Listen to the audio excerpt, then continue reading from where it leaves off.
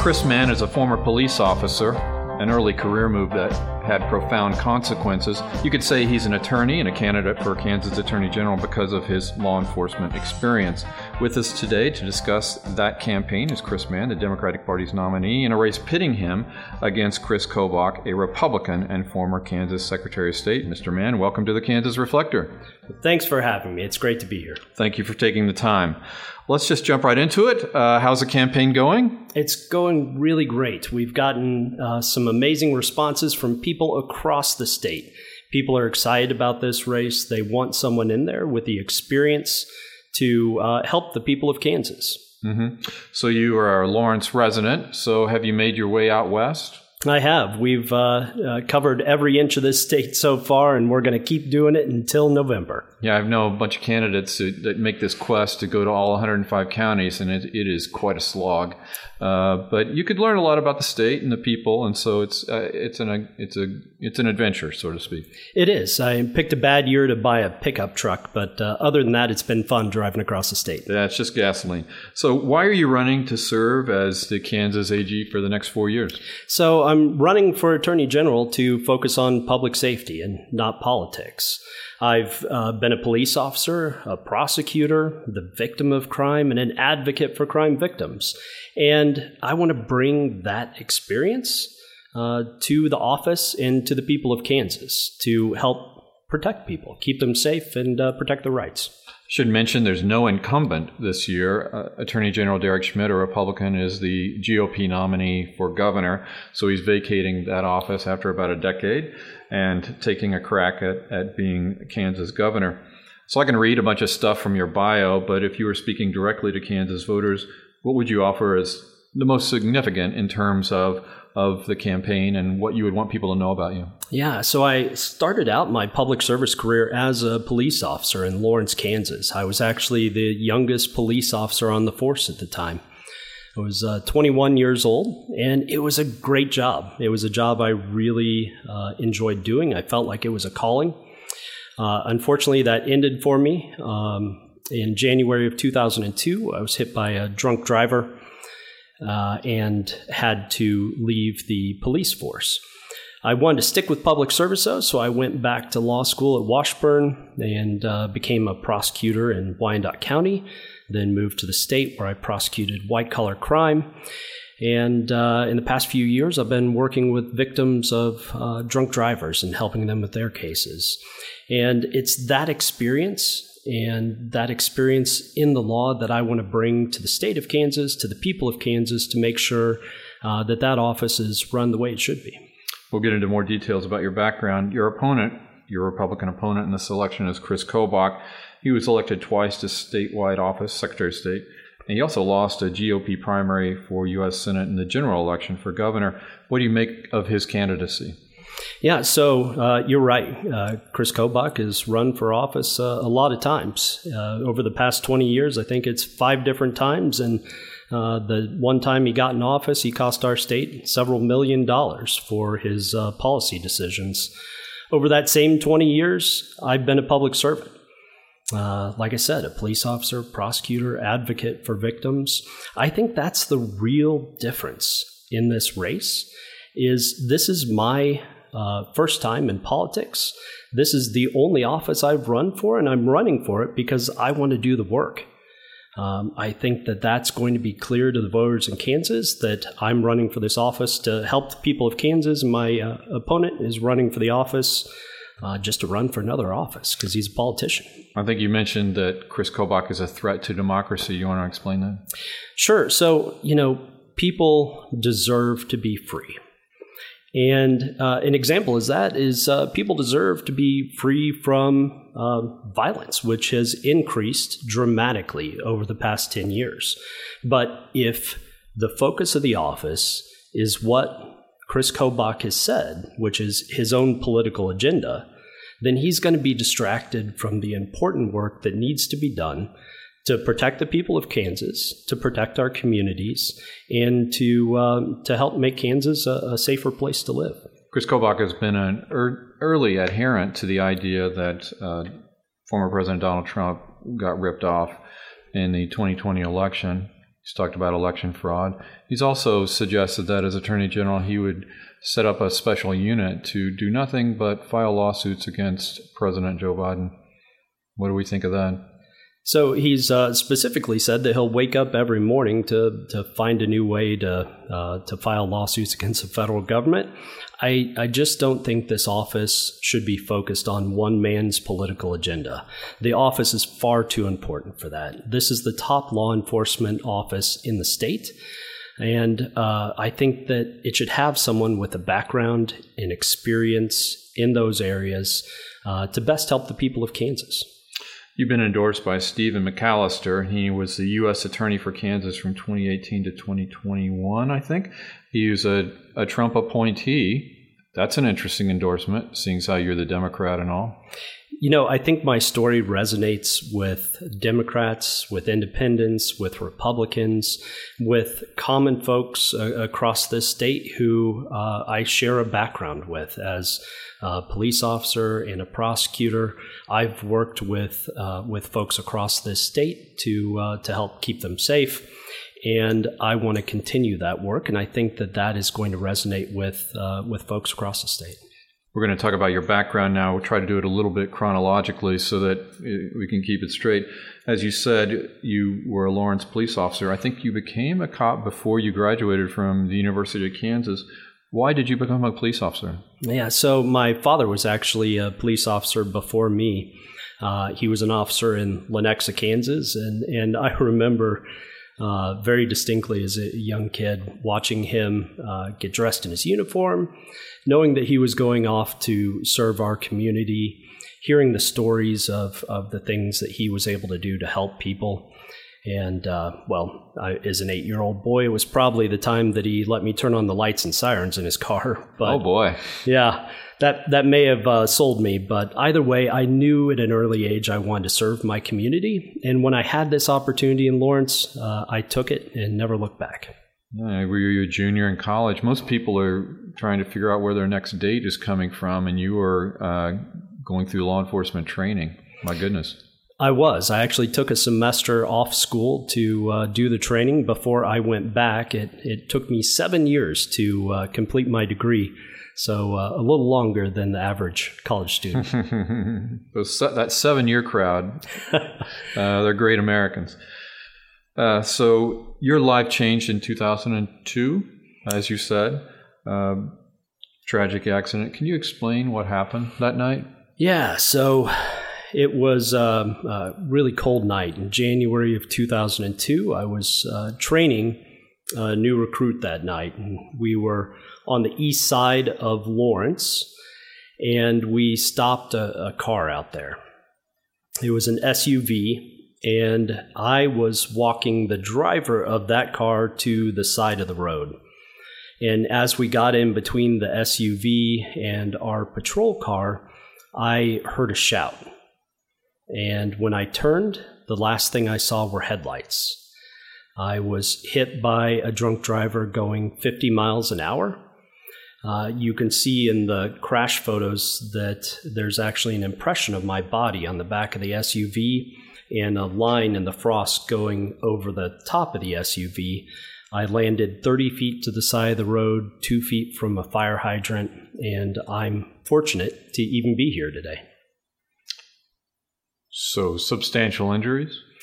I was fortunate that nothing was broken, but the bruising, both internal and external, was significant. I wasn't able to walk for quite some time, and ultimately wasn't able to come back to the street. I tried 2 different times to get back to patrol, and my body just didn't hold up. Interesting. Well, both a miracle and also a disappointment, so to speak.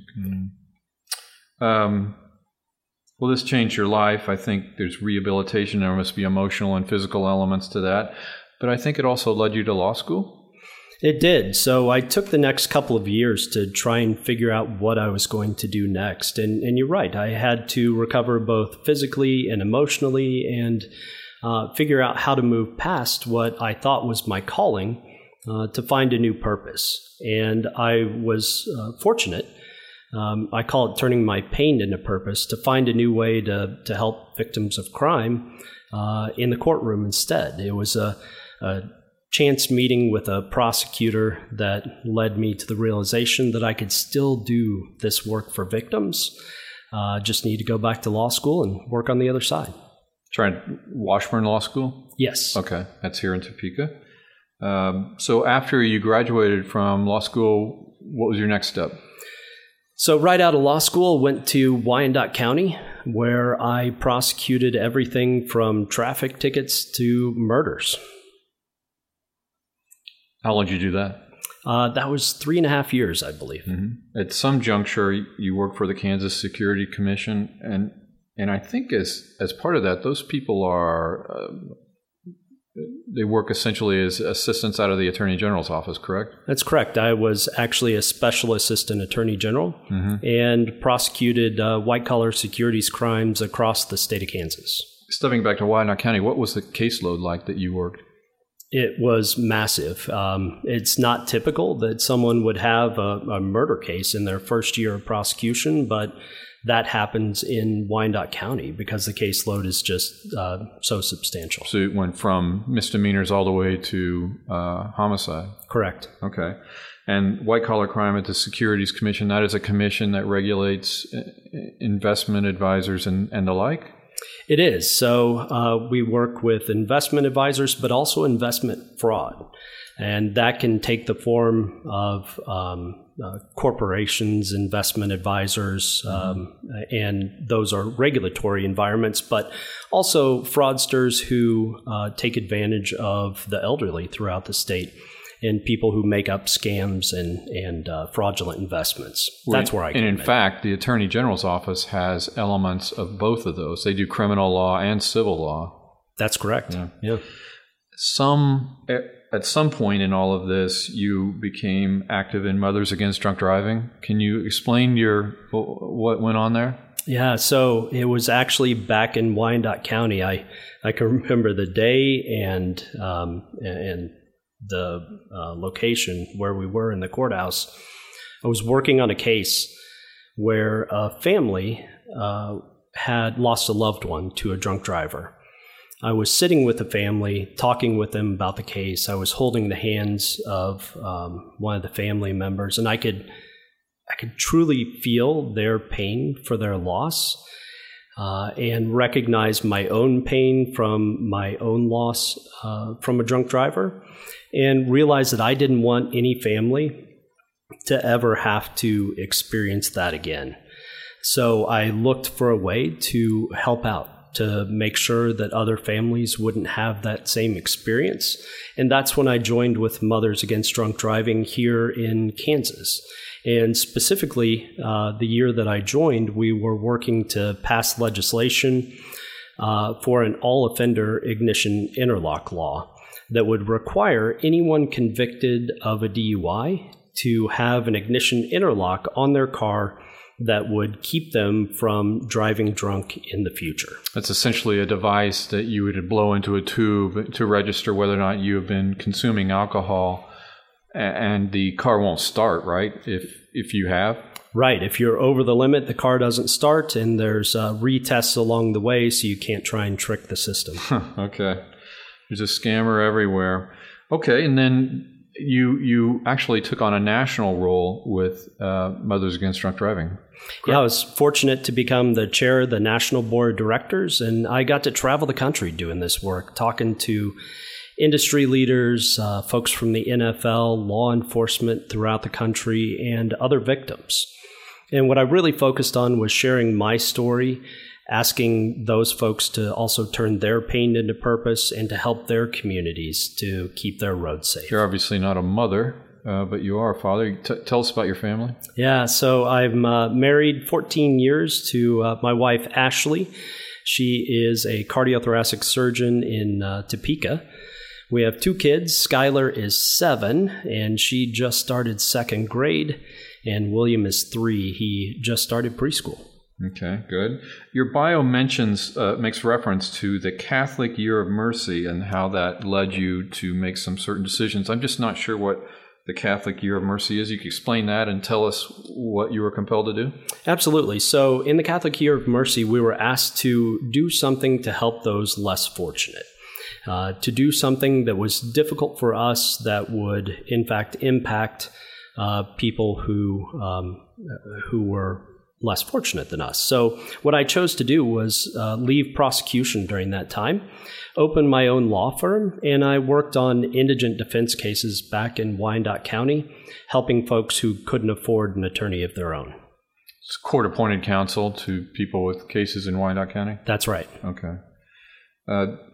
Does your private law practice, has it had a special emphasis on drunk driving, or has it just remained a general practice?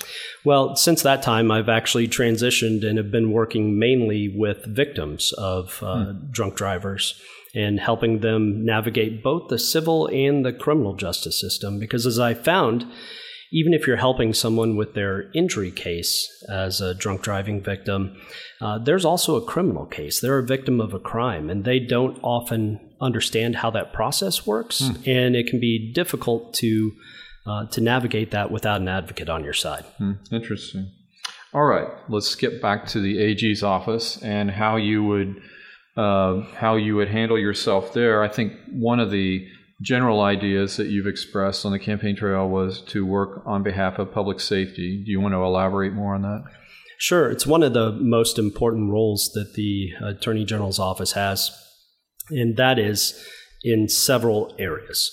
So consumer fraud, that is a big area where folks are being taken advantage of more and more by scam artists throughout the state. The pandemic just really kind of brought that to a head. So we need to refocus the office to make sure that we're finding those fraudsters, holding them accountable. Medicaid fraud is another big issue. It's costing the state millions of dollars a year still, and we can do more to recoup that money and make sure people are held accountable and make sure that we can use that money to help the people in the state. And the third thing, as I mentioned before, is violent crime. Violent crime has risen dramatically over the past 10 years. In Kansas or generally in this country? Generally in the country, but in Kansas specifically, it's been up 40% over the past 10 years. So the violent crimes would everything from rape to murder? Right. So that's been going up quite a bit. Over the past decade. Do you have any idea why? If I did, I'd be able to fix it tomorrow. But unfortunately, this is a difficult issue that's going to require a lot of attention. And it's going to require a lot of effort on our next Attorney General, because that office is the right place to coordinate with law enforcement and prosecutors across the state to help and fix that problem and lower our crime rate. And as a former police officer and prosecutor, I've experienced that. I've experienced crime on the streets. I've experienced it in the courtroom, and I know what folks across the state are going to need to help them, what resources they're going to need to combat the crime that's occurring out there. You mentioned crime on the street, and you know, being a police officer has become perhaps more complex as others who don't have that work experience take issue with some of the conduct of police officers.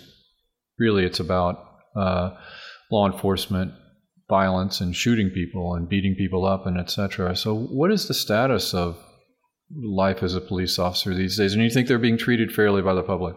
Yeah, so I can tell you that law enforcement has a difficult job, has always had a difficult job.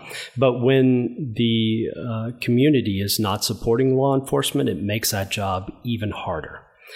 I think, though, and what I've heard from law enforcement across the state is that most of us here in the state do support law enforcement. We do want our officers to be supported by not just the citizens in the state, but by the government, prosecutors, and officials. What is going to be necessary is making sure that as we talk to law enforcement across the state, that we're able to provide them with the training and resources they need to be able to properly do their jobs.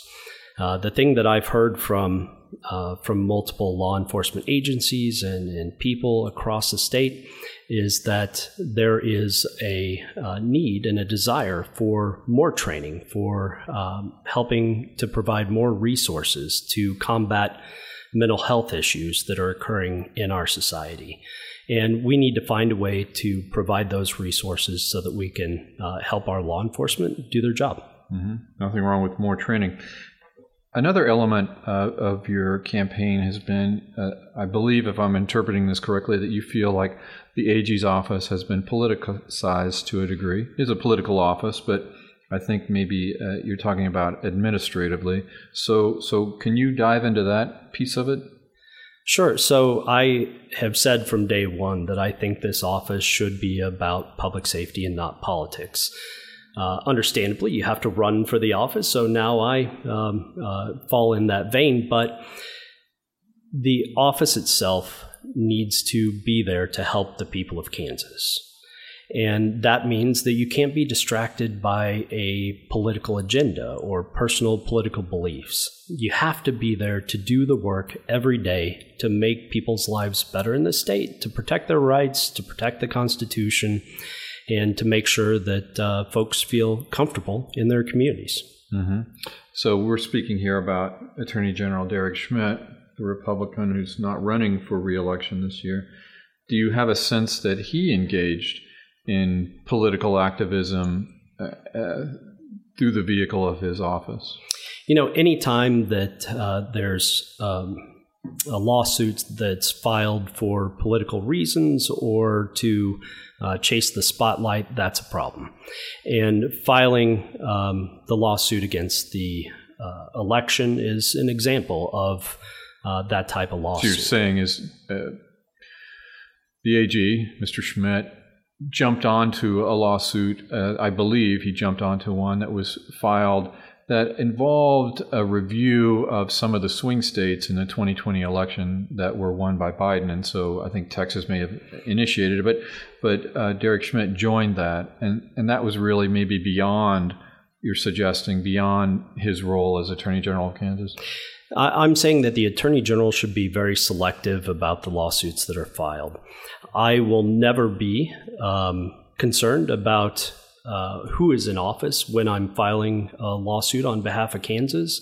I'll make sure, though, that I'm not using that platform for political gain or for chasing the spotlight. I'll make sure that any lawsuits that we file or any actions that we take as an office will be for the betterment of the people of Kansas. One opportunity you might have to go through that thought process is in regards to abortion in Kansas, a very controversial issue.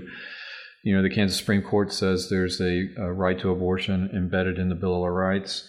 And in the state, the voters rejected a constitutional amendment that would nullify that decision. But the legislature has not spoken for the last time on abortion.